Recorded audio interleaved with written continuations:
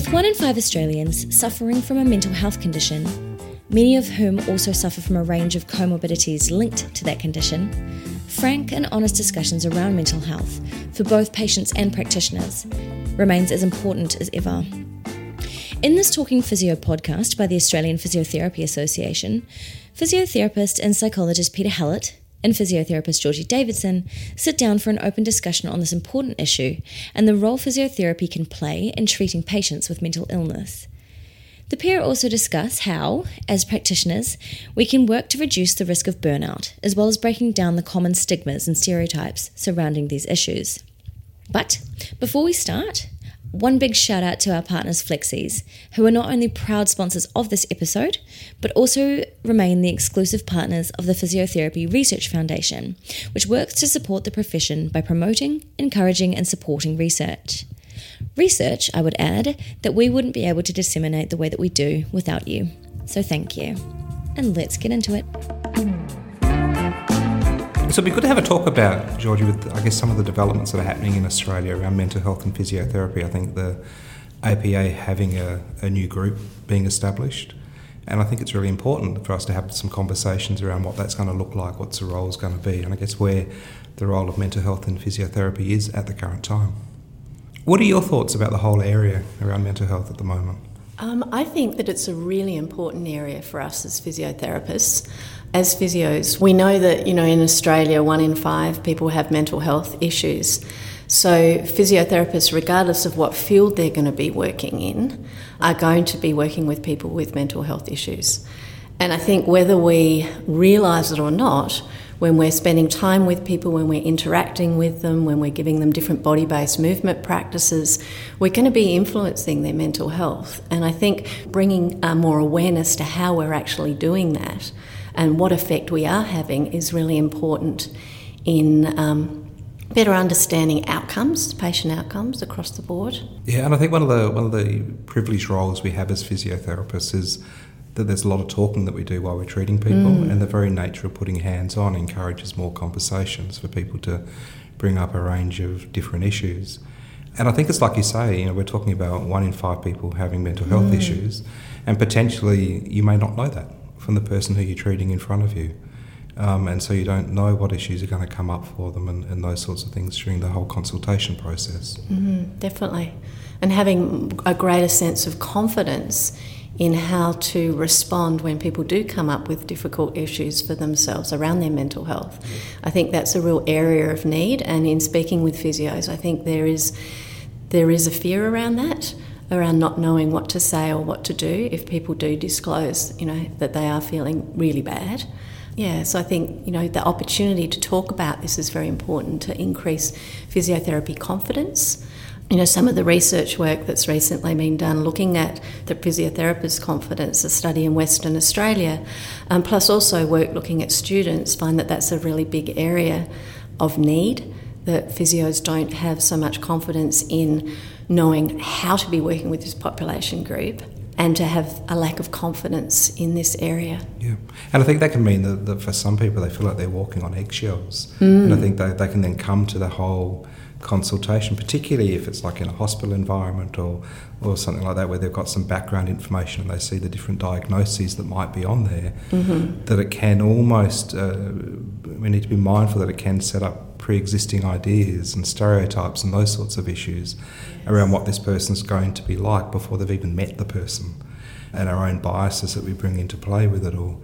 And so I think there's a real challenge around that and how we manage that as individuals and as professional people. Yeah, and that feeds back in too, isn't it, to maybe not having the knowledge set and skill set around that.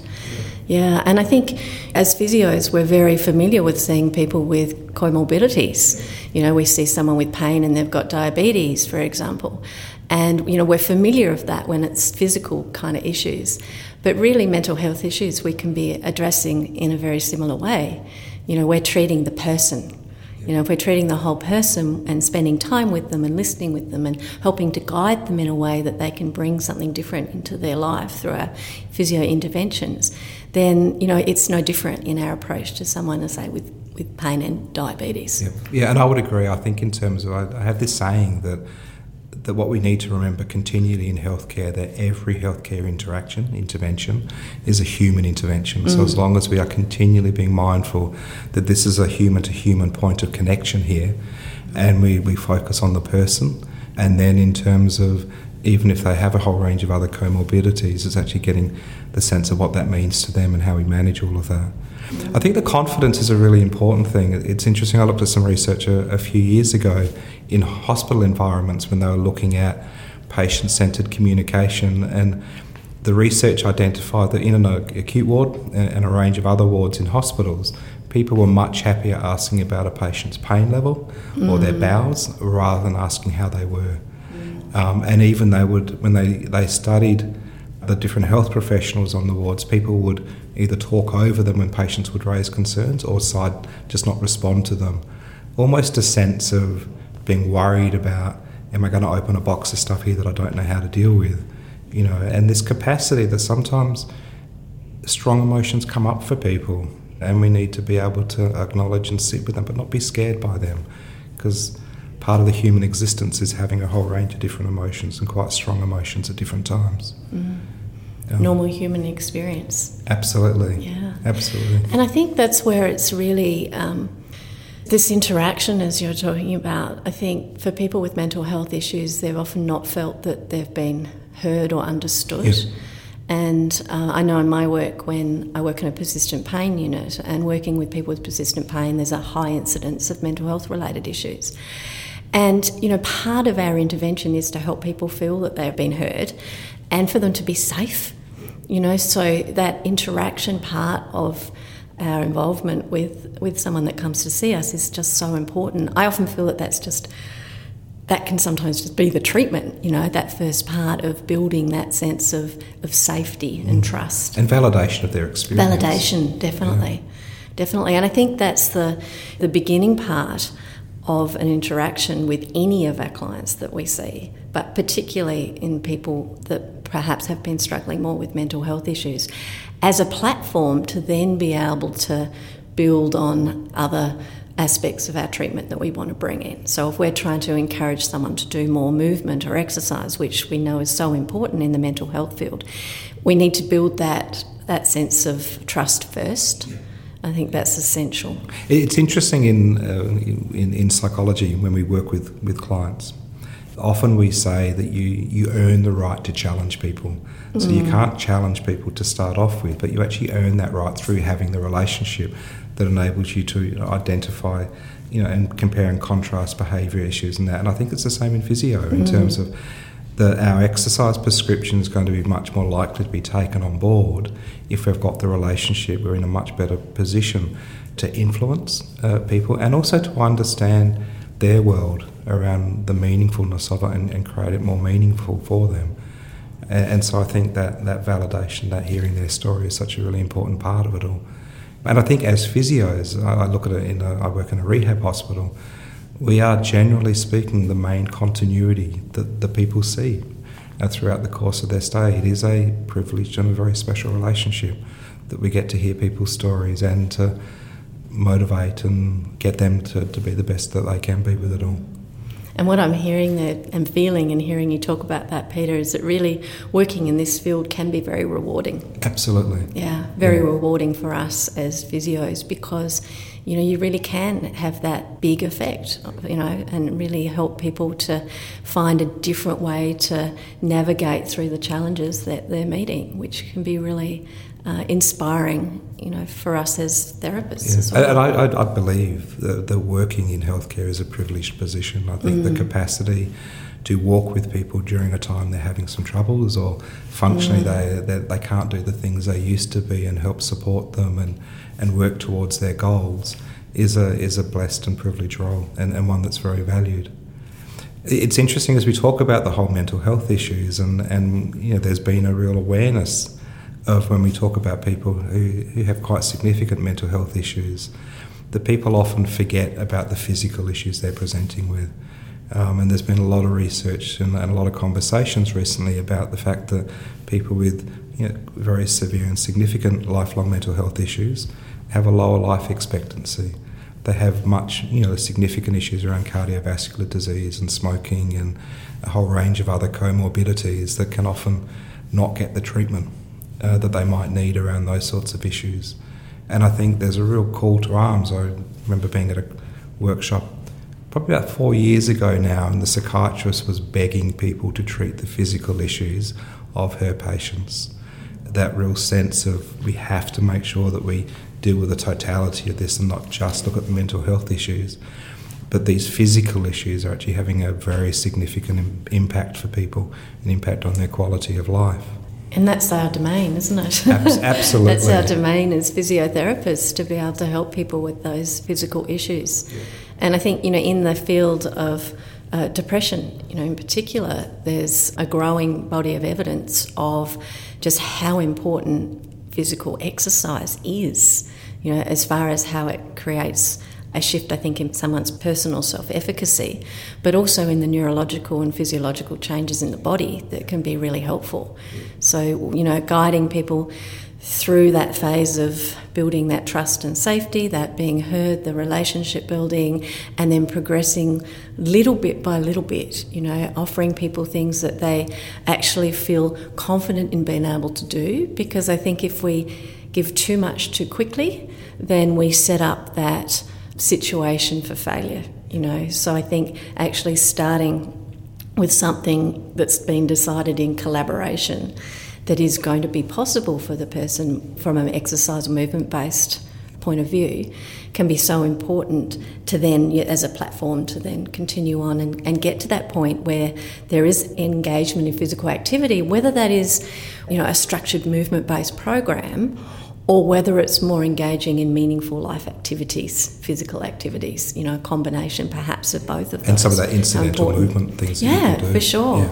Yeah. Because mental health issues can be very isolating, and being able to provide suggestions and guidance for people to get out and to be more involved in different physical related activities is so valuable. Yeah, absolutely. And I think finding ways to engage with that is a really important part of it all. The research around exercise is really very strong around, GPs are continually saying get people walking, get people moving when they're those early onsets around depression. And I believe, like you say, it's that dual focus of, this is something I can actually do, as well as the endorphins that people get from that and the other brain changes with it all.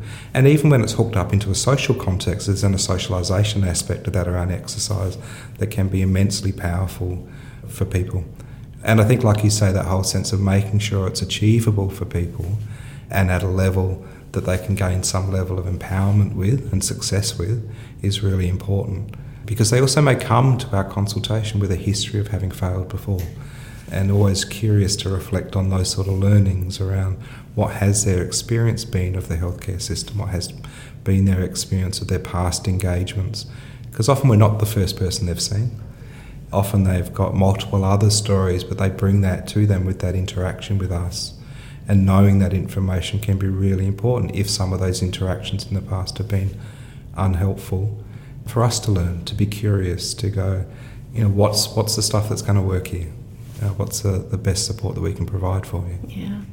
And, in hearing you say that, Peter, it's a different way of relating in a way, isn't it? Instead of being we are the fixer, we're the collaborator in this, we're the facilitator. Our role can be to help through that kind of exploration of past experience and where are you now, what are you experiencing now in your body, to be able to facilitate a person's inner capacity to work through the challenges and difficulties from the insight from themselves. And I suppose my focus over the last decades in working with people is exploring that, being able to guide people to be more aware of their inner capacity. And from a physio perspective, simple things like helping people to be more aware of how they're breathing, and noticing the sensations of patterns of holding in the body. And that gives us a base of being able to start with something that's really quite small and achievable that can be really part of that, building that foundation and platform. And I think breath is a really interesting thing, because a number of times when I'm treating people in the hospital and there's a conversation around just breathe, breathe through your exercises, don't hold your breath with it all. And just that lack of awareness around what people are doing with breath, and breath being a really important way to incorporate that into movement, definitely. It is, yeah. And I think as physios, if we have that fixing role, trying to sort of control, even with the breath, we can go into that mode of, okay, I want you to take this number of deep breaths, and this is how long you hold it for, and which is a different kind of approach of actually helping people to just be aware of their natural patterns and rhythm of breath, which can really be more empowering. If we're saying, you know how to breathe, you already know how to breathe, just notice how you're breathing, and maybe explore, is that helpful for you, or maybe there's a slightly different way that might be beneficial, so that there's that empowerment through that exploration. Yeah, and again, highlighting that awareness of it all, and I guess there's a sense of raising that awareness with a sense of curiosity in the conversation with people. Have you noticed this? Are you aware of that? Type of thing. And I think what that means is, as health professionals, as physios, we need to go into our consultation with a sense of curiosity, in terms of a sense of an awareness of attempting to understand and forming that relationship, aware that we have particular specific knowledge and skills around treatment and exercise prescription and manual therapy, and also aware that person has skills and knowledge about their own needs and what works best for them, and that coming together of those processes is really, really important to get the best outcomes, I think. Yes, curiosity. It's a really valuable way of approaching, isn't it? Through those eyes of curiosity. Curiosity of the interaction, curiosity of the person's experience, but also curiosity of where we're at as health professionals as well, and that turning towards. Yeah, and I think in terms of curiosity ensures that we keep listening. I certainly am really mindful when I'm working in hospital environments where I do a lot of my work. There's a whole range of language that I often hear that are really red flags for me. So when I hear health professionals describing people as being resistant or being manipulative or being difficult, what I worry about is when we're using those labels, what we're also saying is, I've made up my mind and I've stopped listening. And I guess our challenge here is to realise that every behaviour occurs for a reason. And so in terms of when we dissect things, in terms of particularly around people being manipulative, so to be manipulative, you have to be really clear and planned and structured in what you're trying to achieve, versus being emotionally reactive, which is more random than that. And we know often in terms of emotions sit together. We know that when people are showing anger, often what sits behind that can be emotions of sadness or loss. But if we just lead with the anger, we miss the other stuff that might sit behind that. And so our question is in terms of trying to understand the behaviour. And I think our curiosity to go, wow, I'm aware that I'm starting to block this into a pattern. Maybe I need to pause and reflect here to go, what am I missing? What's the stuff that I'm missing in this interaction? Because of the risk being that once we have formed an opinion about someone, we create a self-fulfilling prophecy. And this whole cognitive bias process that happens, that we interpret information only supports what we already believe, and we discount information that goes anti to it all. So we always want to challenge ourselves around those sorts of processes to go, there's some learning here. There's some learning. I need to understand this behaviour more. I need to have more of a conversation to understand what's driving this behaviour. And that's the growth there that we can build into our physio practice. As we work with different people from all different backgrounds and with different experiences, being able to be open to being curious about our own patterns as a pathway for building our own capacities and skill sets and knowledge and growth. Yeah. And I think our own patterns become important here because we are our tool in healthcare. The practitioner is the tool of the interaction and the intervention, and so we need to be really mindful about that to be the best version of ourselves that we can be around our clinical knowledge and this human interaction. It's interesting when we talk about some of the myths around mental health, and I was sort of looking at some of those myths that people have, both patients themselves and even practitioners, and I think these myths serve the risk of setting up these sorts of preset expectations around it all. I think often we'll hear patients that minimise their experience around the difficulties they're experiencing. It's not uncommon in a rehab environment. We'll see people after having elective hip and knee replacements that when they get to the rehab environment, that frequently these people will be quite emotional. They'll be in tears. Almost the sense of the lead up to that whole process has been significant. It's really only when they get to a place where they can just process what's just happened. It's been so tasky up to that time. And these are just a normal expression of emotions, but there's often this sense of, I shouldn't be feeling this. Or when people are depressed, often they'll be saying, I should be over this, I should be able to pick myself out of this, without an acknowledgement that it's actually a manifestation of the health issues and the mood issues they're experiencing rather than anything else. And I guess when people start saying what they should be doing, it sort of implies that there's a rule around that, which there is none. And often that sense of lack of self-compassion that people have, people often take the stick to themselves to beat themselves up as a way of feeling that they're going to motivate themselves. But when we look at the research around that, the research is fairly clear. The more we beat ourselves up, the harder it becomes. The more we treat ourselves with kindness and self-compassion, the more likely we are to motivate ourselves and be the best version of us with it all. So that switch there, Peter, from perhaps if we're guiding people with some exercises, doing those exercises not because I have to or I should, but because it's meaningful for me in some way, that it's Absolutely. actually kind to myself, it's compassionate to myself. It's going to mean that I'm going to be able to do more of the things that I want to be able to do. So accessing that self-compassion as the motivation to Definitely. move forward. Yeah, and actually connecting with the why. And often in terms of, I think, around healthcare, when we talk about exercise, we fluff it up. We fluff it up and we say, well, why do you want to exercise? And you go, well, I want to exercise because I want to lose weight, I want to feel healthy, I want to have a healthier lifestyle. But that's actually not the real reason why people want to do it. If you actually anchor it down, it's because people want to live longer. And so the question then comes, is the decision that you want to lose weight or exercise or be healthier because you want to feel better, or is it because you want to be here for your granddaughter's wedding? It's a different conversation, and what we do is we connect with the real motivation here around the real why that motivates people much greater than the fluffing up we tend to do around these goals. We need to make it real and real for the person, and that can be a confronting conversation, but it ends up being a different decision then for people and serves much greater level of motivation and inspiration for them with all of that. I think some of the stereotypes that people also feel, I guess health practitioners feel, around these whole mental health issues, sometimes seeing it as, some of the stereotypes being around a sign of weakness, that only weak people develop mental health issues, or all people with mental health issues are dangerous. That can lead to a whole range of different ways that people react to it all. Have you thought about those sorts of issues? And they're really complex issues. They are really complex issues, and I think often we might not even be aware of these sort of preconceived ideas and biases that we have.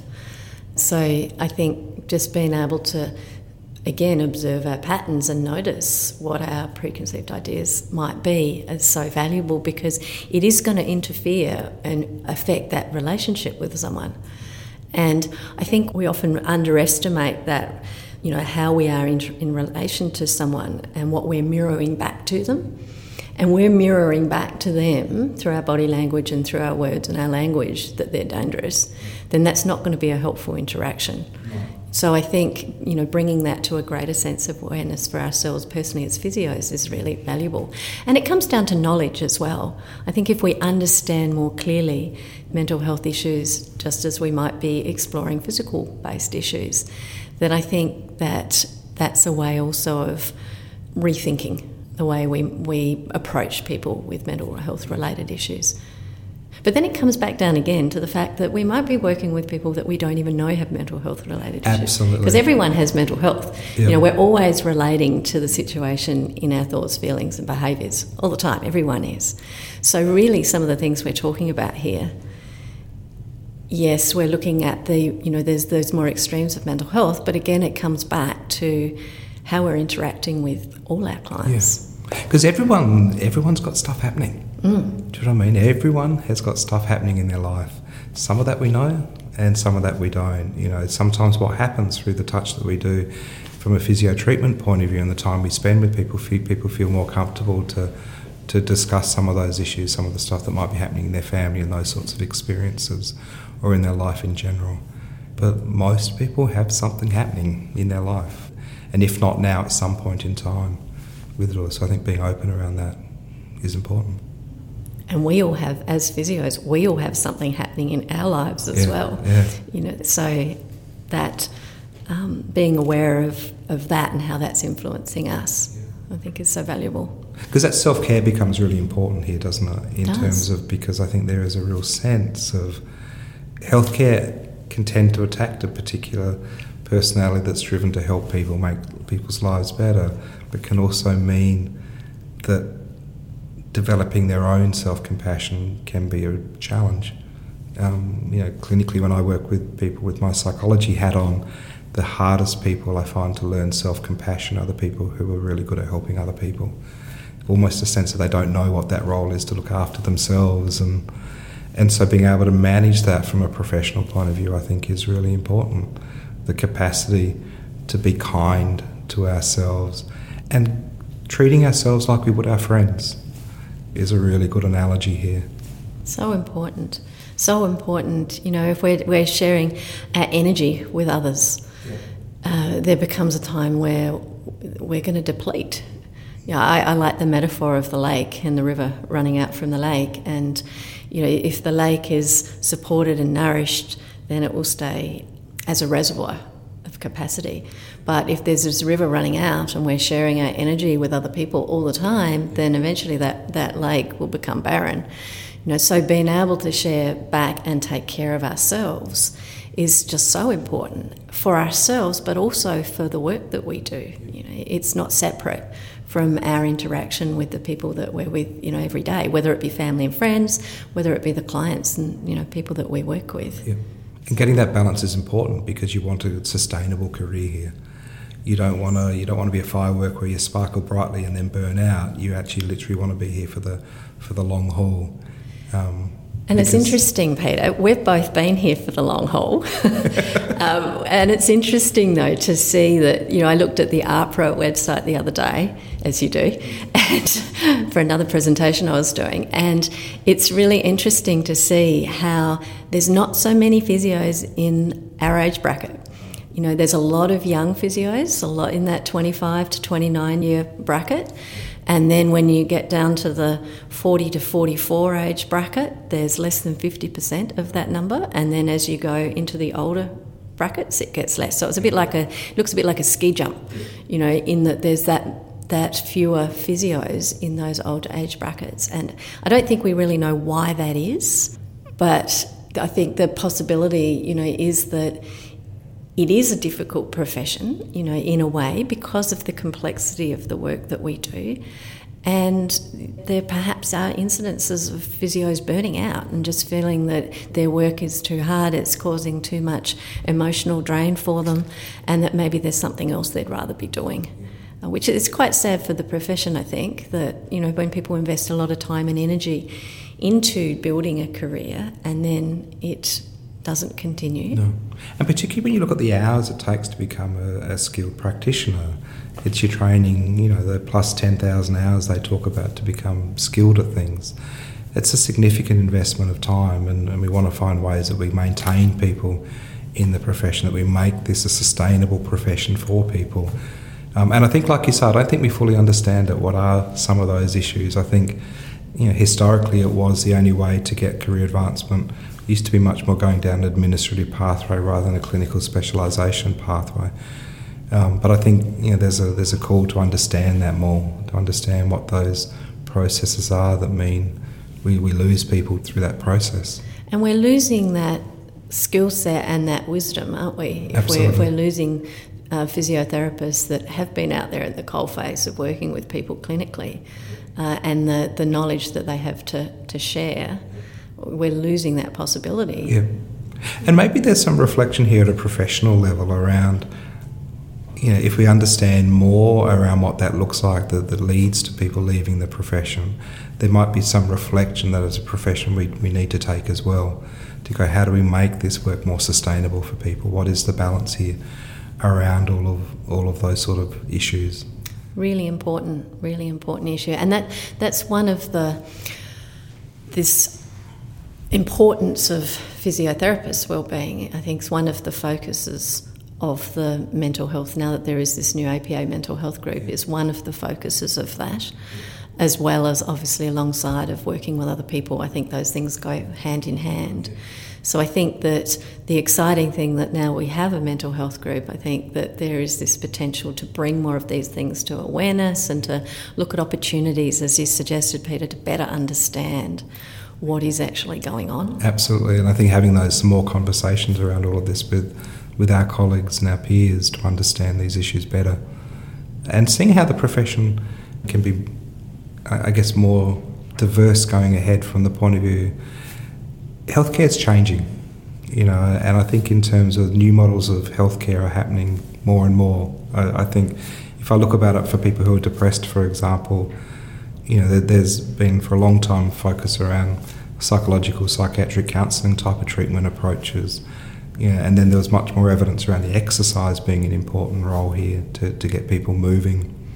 More recently, evidence around diet and the role of diet and Mediterranean diets that might have in impacting around this. And I guess what we're noticing more and more is that what people need is the care of multiple professions, that we need to have structures that support that in the way that we deliver services, but particularly for our private practitioners, ways that we can access a whole range of other services, around outcome-driven processes, but also a broader focus around the physiotherapy treatment, that it can be done around a team-based approach with the GP and the psychologists and the counsellors and the dietitian, because much more we're seeing multidisciplinary, interdisciplinary healthcare being the focus as we're moving away from the slicing and dicing human beings into bits, and this sense of there's an interaction here. I remember being a psychologist first and then doing physio training, people always said to me, why they're so different.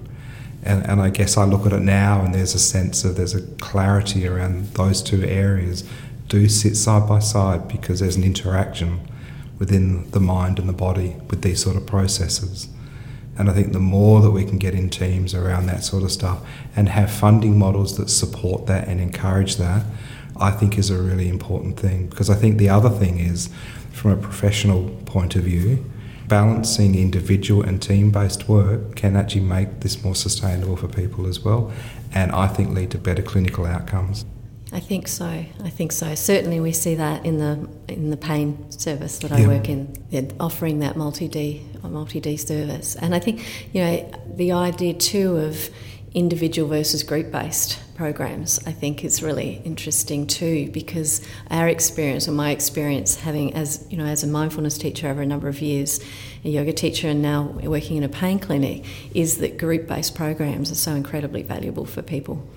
Because you're in a group of people where you feel you don't have to explain yourself, you can feel that you're more understood, and it provides that opportunity for building more relationships and socialisation as well.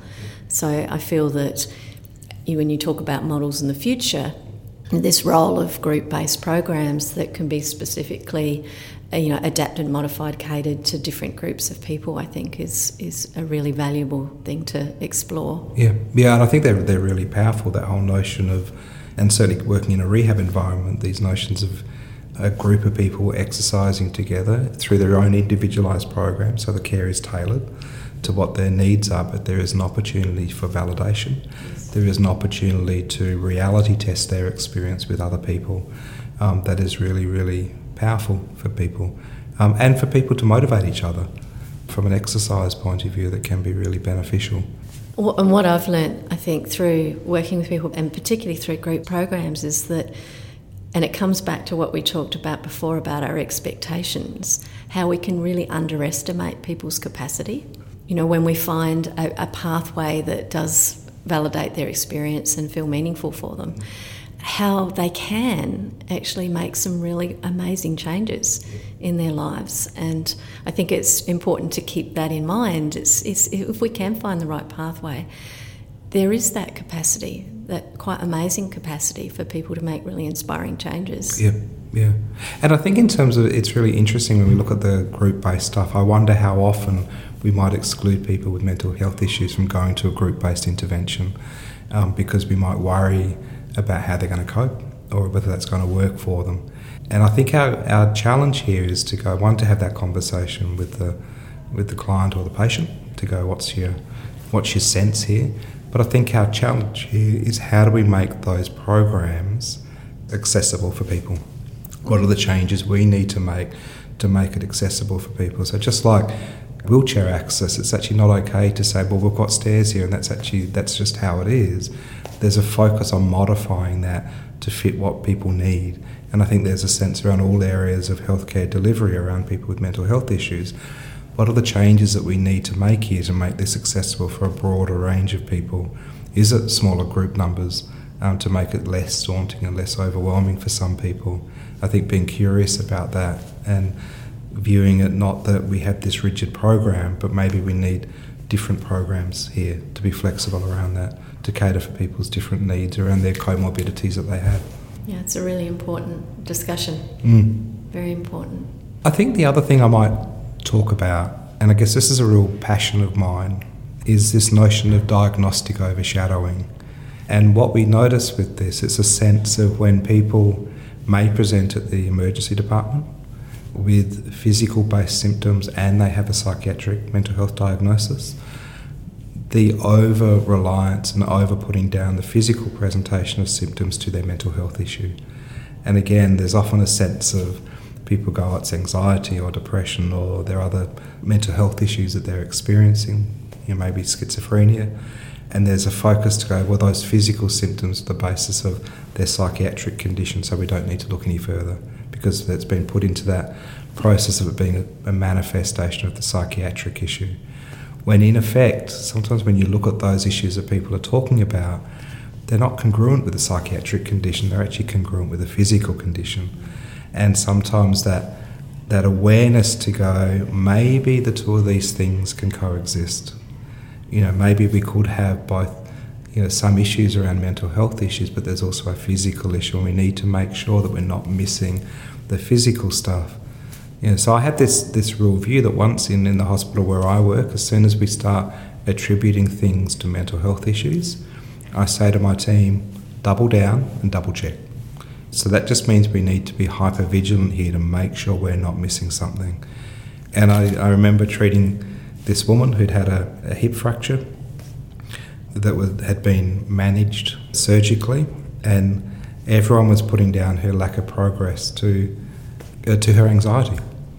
And it was really hard because of the lack of family that could inform about her anxiety to really know what that was looking like. But when I was talking to her, she really was describing a reasonably active life that she had before. And I can remember having to persist for this woman to go, look, there's something clinically, this is not matching a pattern of anxiety. And what it ended up being is that the surgical repair she'd had failed, and she ended up having a hip replacement done. And so there was a sense of this presentation, even though she had a described history of anxiety, it wasn't consistent with a pattern of anxiety. And I remember it just not sitting well with me, going, there's something else here that we are missing. And that sense of her getting through to have that hip replacement in a timely manner was just that reaffirmation to go, when everyone else is saying it's this, let's just double check, make sure we're not missing something around that. Something there, Peter, about trusting that.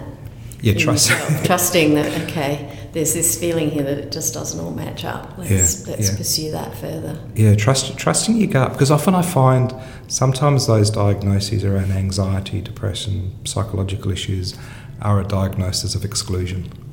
That there's a sense of sometimes, for some health issues, it's like, well, we can't work out what else it is, so it must be this. And I guess sometimes we just need to be really careful that we're not missing something. Because I worry that when people go, it's this, they stop looking. but it could be this and this. It could be the two things together.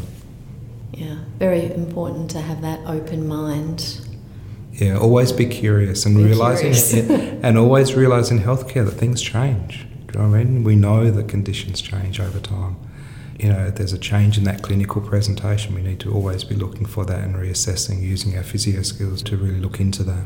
I'd like to just share a case study, which I think is a pretty typical situation that as physios we might feel a bit lost, you know, as to where to begin and what to do. And the case study I'm thinking of is a lady who came with persistent pain.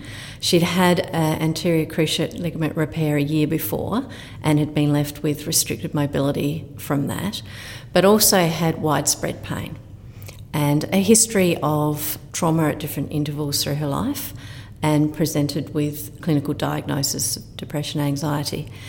And in speaking with her and hearing her history, you could hear that she'd tried many different interventions that hadn't been helpful, and she was really feeling very stuck. And, you know, as a physio, when someone can't move at all without increasing their pain and they're very limited in their physical capacity, it can often be really hard to know where to begin. So in her case, you know, we recognised that she'd developed patterns of movement, and we talked about this, patterns of movement that were really protective for her. You know, protective around having had the knee injury and what had happened around that, but also life patterns. You know, we don't need to go back into the history, but we can just say we developed these patterns, you know, and how we, you know, hold ourselves in our body and how we breathe. And those patterns are quite understandable because they're about survival. You know, this is something that's really kept you going and kept you engaging in life. So just acknowledging that. But then also there comes a point where it's helpful to start looking at these patterns, you know, and just gently and being curious, again that word curious, around exploring these patterns. And, you know, maybe this is something we can do and explore a little bit more together. You know, would that be something you'd be open for? And yeah, you know, and then you get that response of, okay, well maybe yes, I'm feeling a little safe here. We could begin to explore that. And in this particular lady's case, we started just talking about how she was breathing, and she initially had a real aversion to even noticing that she was breathing, because she said, oh, I've tried that in the past, and that feeling of having to breathe in and having to breathe out, that sense of being controlled, is really difficult for me and just makes me feel more anxious. I said, oh, that's really interesting. Just sitting there now, you know, are you breathing? And she said, yeah. I said, can you notice that? Can you notice that you're breathing?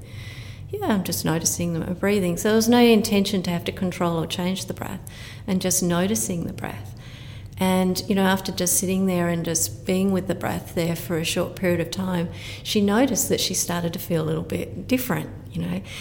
In her case, she was feeling a little bit calmer, you know, and she was able to name that. And it was a really important point in developing that relationship of trust, even though it was something that was really small. And I think that we undervalue those really small moments that we might have with our client, because then that was a foundation of, okay, well, that might be something you can work with at home, just noticing a couple of breaths at a time. And maybe we can find a couple of little gentle movements that you can do as well that might be okay for you. Now, her knee was a big issue for her, so I thought, well, we don't necessarily need to go straight to the knee. You know, maybe we can look at doing a couple of little movements around posture correction, you know, posture change, not correction because posture is posture, but posture change, and giving her that capacity to just move with her spine forward and back a few times, doing that, maybe tuning into the breath if she wanted to but she didn't need to, and then doing a few ankle movements and doing a little hip squeeze. You know, so not movements that we would think of as being able to build strength or flexibility or capacity, but using that awareness and tuning back into the body as a way of building safety and safety in the body, as a platform for relationship, and as a platform to go, okay, movement can be about strength and balance and flexibility, but movement can also be about other intentions. You know, we can use movement to build relationship. We can use movement to build safety. We can use movement, you know, to build that sense of self-capacity. I can actually do that. That's okay. I can't go to the gym and do all that stuff, but I can do this. So it gives that sense of empowerment. And I think that we can often underestimate the value of doing something really small. And I think the really small can be incredibly valuable. And again, it comes back to intention. And I like to think with movement, what is the intention of this movement practice? Is this about the typical strength, flexibility, balance, or is this about tuning in and building relationship and building capacity and empowerment? And then from that platform, we can move to those other things that we know are very important, and doing a little bit more physical exercise, aerobic capacity with people with depression. We know all that. But movement has so much scope within us. And, coming from a mindfulness and yoga background, the power of how we approach movement, how we teach movement, the language around movement means that it's so much more than just those physical measures. And I think we underestimate that capacity.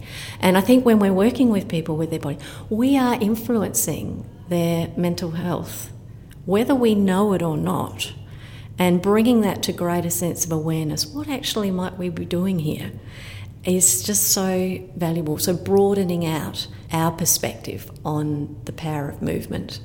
And I think it's a really interesting thing, because I think often we have this sense of when people get depressed, there's a particular way they carry themselves that then might have an impact on how they process information, more stooped over on that. But there's also been research goes the other way, from a mindfulness point of view, that for people who can actually have a smile, tasks seem a little bit easier.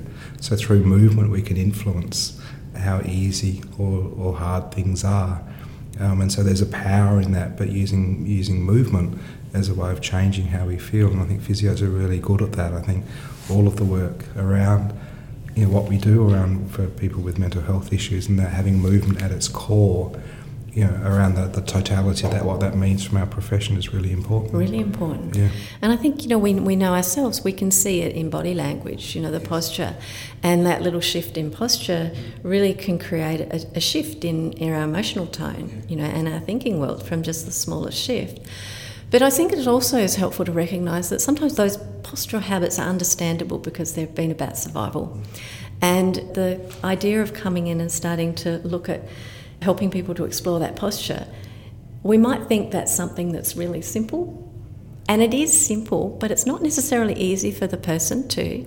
If it's a habit pattern that's been about survival over a long period of time, then little shifts are things to really value. And I think when we're working with people with mental health issues, really valuing those little shifts, different responses, different ways of relating is so important to do. Absolutely.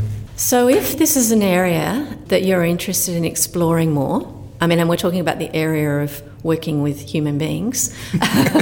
So if this is an area you're interested in, remembering that we now have this mental health group, it's a new addition to the APA smorgasbord of opportunities. And, our groups across Australia are still relatively small, but really filled with people that are really interested and passionate in this area. So there's a real energy. So we really encourage you to get in touch with our local group members. There's one in every state. And, to be able to contribute and to ask questions and perhaps help how we go forward, because, we're looking at what does the profession need, through the eyes of this mental health group. And we're really interested in feedback and also information, sharing more about what you feel would be helpful for the profession. So that was Georgie Davidson and Peter Hallett, and you've been listening to another episode of Talking Physio. One final thank you to Flexies, Australia's #1 heat wrap, for helping us to produce this podcast. Thank you, Flexies, and thank you to you all for listening. I hope it's been both informative and interesting, and I can't wait to bring you another episode very soon. Thank you.